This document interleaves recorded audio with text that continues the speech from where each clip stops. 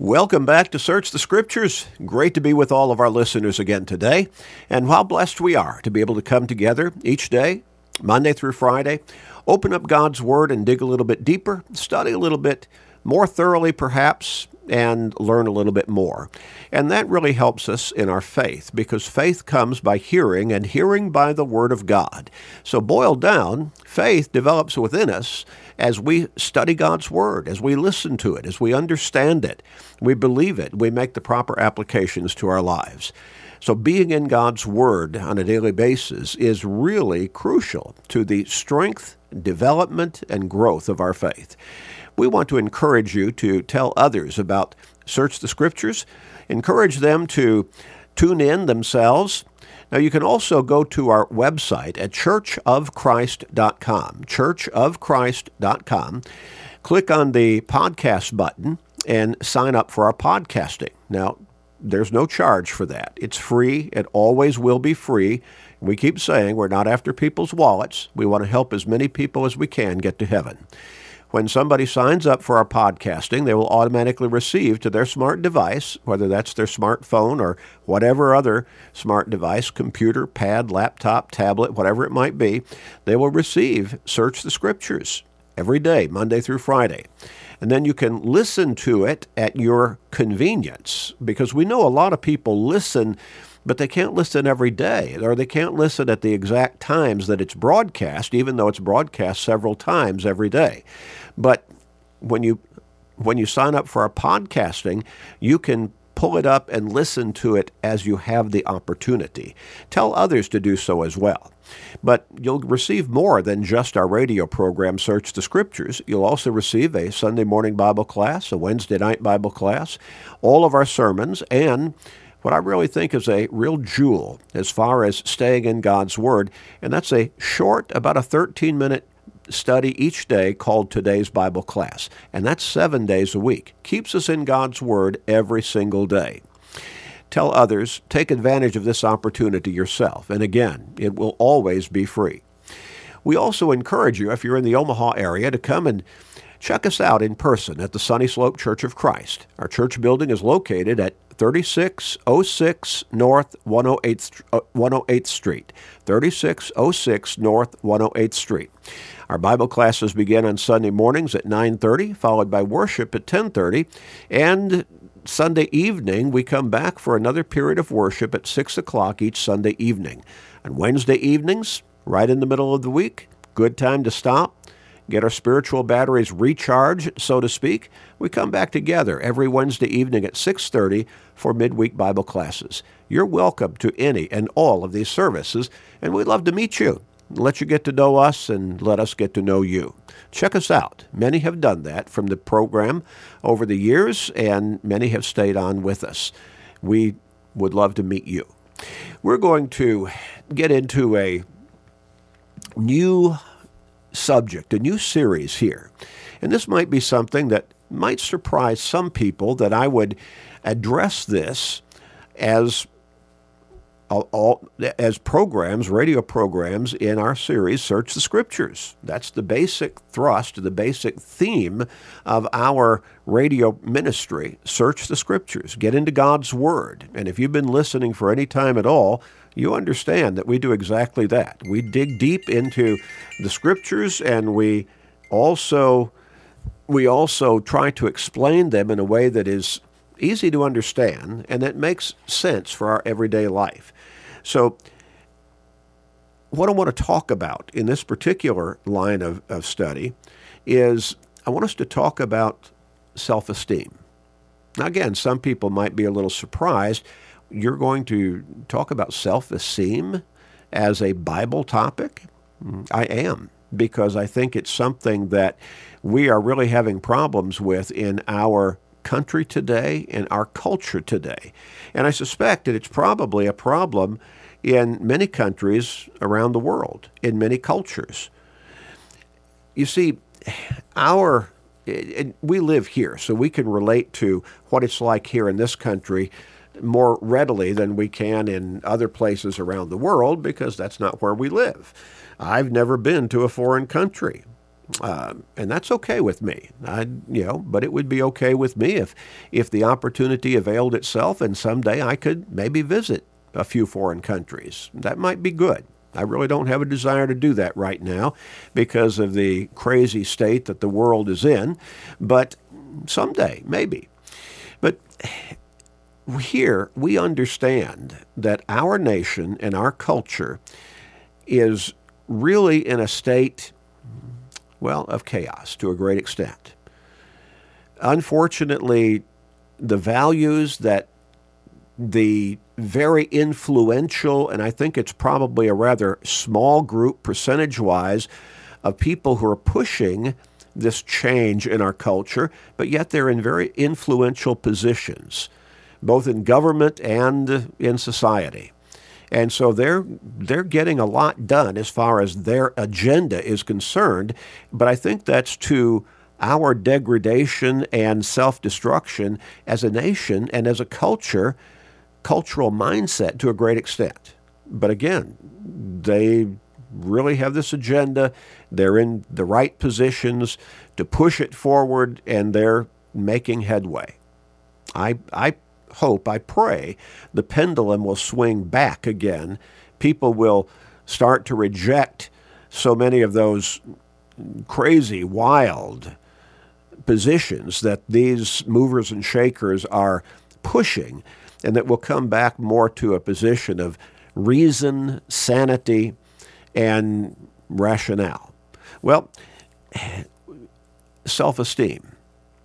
What does our nation do? What is our cultural mindset? What does our society promote to develop a person's self-esteem in this country? Well, esteem, first, that word has to do with opinions, with value, or regard that a person has for something or somebody. Now, you might look at some organization that does some really good benevolent work, and you say, I hold that organization in high esteem. In other words, you value them. You respect them. You hold them in high regard. There might be a person in your life, maybe a family member, maybe a parent, maybe an instructor where you were under whose tutelage you took classes when you were in high school or college. Or maybe you're a supervisor at work who has really kind of taken you under his or her wing and really taught you the business, your job, really brought you along and helped you develop in your profession. Or whatever it might be, you might say, that person, I really hold that person in high esteem. They're valuable to me. I appreciate them so much. I really hold them up in my mind. Well, our society talks about self-esteem. How do I look at myself? So the word esteem, that concept, has to do with opinions, value, regard that a person has for something or somebody. Self-esteem is when a person looks at himself, examines himself, tries to analyze who he is, what he is, how he's living, what he's doing, what he's accomplished, and how ultimately he comes to a position of what regard does he have for himself. Or we might say, does he see himself in a position of self-worth? Does he count himself worth something? A good person, a productive person. How does he see himself when he looks in the mirror of his life? Well, our society conditions us to base our self-esteem too much on the wrong things, such as physical appearance, financial status, professional accomplishments, social standing. Now, these can be productive. There's nothing wrong with these. But if this is the basis, the most fundamental basis for you developing your sense of self-esteem, how you see yourself, what worth you attach to yourself, then you're looking at the wrong things. Now, again, do they all play into the picture? Well, sure, they do, or they can at least. But they're not the most important things. Physical appearance? Come on. But see, we're bombarded with that through advertisements, through examples when we see people around us dressing in certain kinds of apparel and with the right tags on them, in other words, the right name brands, spending the right amount of money, maybe way too expensive for what they really need, but they've got to have that particular name brand. They've got to put out that kind of money because it gives them a sense of self-worth. Well, that's shallow self-worth. The same thing could be true of financial status. Somebody looks at a person who has $500,000 or maybe $1 million or maybe several $1 million, and they say, well, that's a really important person. Why? Because they have that much money? Is that why they're really important? What kind of a life do they live? What's their character like? And same thing with professional accomplishments. There are people who have accomplished a great deal in their professions, but they really don't amount to much as a human being. And then we could say social standing. Boy, that person over there, he knows all the right people. He moves in the right social circles. And so that person must really be worth something. Maybe, but maybe not. He may not be a person, or she may not be a person of very high moral character at all, even though they seemingly know what society would say is the right people and move in the right social circles. You see, those are not, while they may contribute to a degree, they're not the primary source, or at least should not be the primary source for true self-esteem. How we ought to look at ourselves, analyze ourselves, and say, yeah, I am a good person. I am doing good things. I am accomplishing good achievements. Now, these sources are largely superficial, and basing our self-esteem primarily on such as these can ultimately leave us unhappy, unfulfilled, dissatisfied, empty, even depressed. Depression is such a problem in our culture right now. Such a problem. Think about one particular disorder that is attached, I think probably almost always, to depression, and that's bulimia. And so maybe you have known somebody who is bulimic.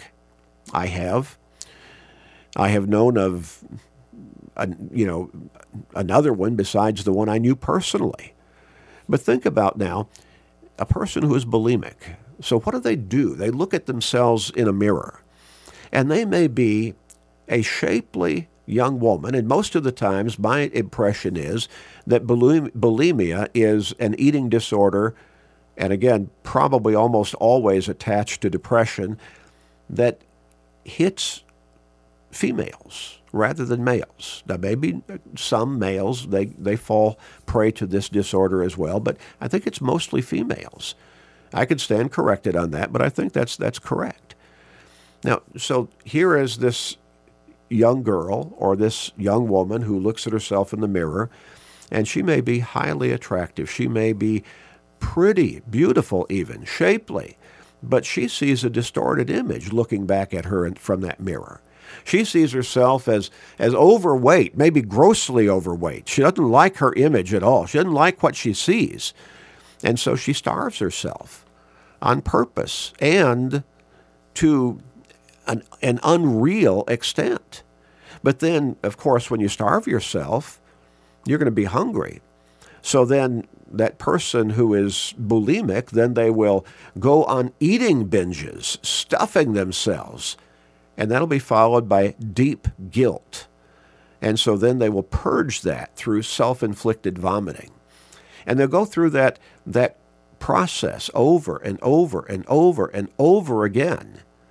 And that results in damaging the body in various ways. Even the heart can be damaged through that kind of practice on an extensive basis.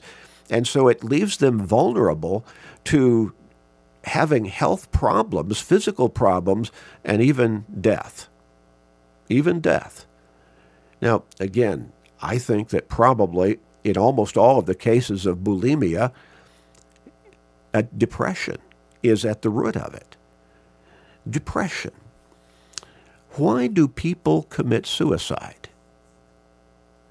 When we think about suicide in our country, my understanding is we have something of perhaps you would call it an epidemic of suicide right now. It seems like the suicide rates, from what I keep reading and hearing, are increasing. Why is that? Why does a person ultimately resort to suicide? He wants to escape. He wants to end the pain. And why is that pain brought on him? Again, depression goes with suicide. Depression is at the root of suicide, probably almost exclusively. Now, that person might suffer abuse from somebody else, might suffer ridicule. He might have a very low self-esteem because of his lack of accomplishments that he thinks he should have been able to achieve. You see, the reasoning can go on, but what does it all result in? Depression, and the depression ultimately triggers the suicide. Do you realize that the second leading cause of death among 15 to 24-year-olds is suicide? Now, I said that right. The second leading cause of death in the ages 15 to 24 years old is suicide. Suicide. Now, when I first began hearing this particular statistic many years ago, I was amazed, maybe rather floored, because we're talking about kids. And my thought is, you've got your whole life ahead of you. Why would you be contemplating suicide? Depression again. Want to escape the pain. And we're not talking about physical pain. We're talking about emotional pain, psychological pain. This is something that every parent and every grandparent really needs to consider, grapple with, and give proper attention to, because it may affect your children or your grandchildren without you even knowing it. Often, young folks in this age range, 15 to 24 years old, all of a sudden, the parents find their child having committed suicide. Or friends get the word, so-and-so committed suicide last night. I remember that happened with a teenage boy who lived virtually across the street from me a number of years ago. A shock to everybody. 20%, nearly 20% of high school students are said to have serious thoughts about suicide. Now, you understand what that means? Nearly 20% of high school students have seriously contemplated suicide. That means 1 in every 5. How many children in that age range are in your family? How many children in that age range do you know? 1 in 5, statistically, have serious thoughts about suicide. Well, what brings on the depression that leads to this kind of ultimate decision on the part of people? A lack of self-esteem. They don't think they amount to anything. And now again, that may be because of criticism from other people. In some cases, it might be criticism from a parent or a sibling. But they don't think they amount to anything. They don't think they're any good. And that causes them emotional and psychological pain. And so they ultimately think, I don't matter, I'm not worth anything, and so they resort to the worst. They commit suicide. Where do we go for the best source to develop good self-esteem? That's what we want to talk about That's what we want to study about in this particular series of Search the Scriptures. Where do we find the best source to develop good self-esteem? I want to close today by reading Matthew chapter 19, verses 16 and 17. Now behold, one came to him, that is Jesus, and he said, Good teacher, what good thing shall I do that I may have eternal life? So he said to him, Why do you call me good? No one is good but one, that is God. But if you want to enter into life, keep the commandments. Now, what does our culture sell us as a bill of goods as to what we need to think about as to being a good person in our society, in our culture right now? What's our cultural mindset? What's going to help let me be able to look in the mirror of see my real image every day, but even just look in the mirror of my life and say, yeah, I'm okay. I'm a good person. I'm living a good life. Well, again, physical appearance, financial status, professional accomplishments, social standing, and those are all surface level. But that's what's being pushed down our throat. But Jesus said, the real source of goodness, and that would be the source through which we can analyze our own self-worth, develop our own self-esteem, that's God. In fact, you take God out of the picture, you cannot define goodness in a finite way, because God is the source of goodness. Jesus says there is one that is good, and that's God. That's God. So what society may be telling us is good stuff, good achievements, good accomplishments, puts you in a position of being good. That is largely surface level reasoning. We ultimately, if we really want to grasp goodness in our lives and have that sense of real self-worth, real self-esteem, we've got to connect with God. We'll talk about this more deeply next time. Let's pray. Father in heaven, we come to you at this time asking us, please help us to live the good life that you have laid out for us, and to reason our goodness as we live in this world according to the goodness that you display for us through your blessings and also communicate to us through your word. Please forgive us, gracious Father, and we pray in Christ's name. Amen.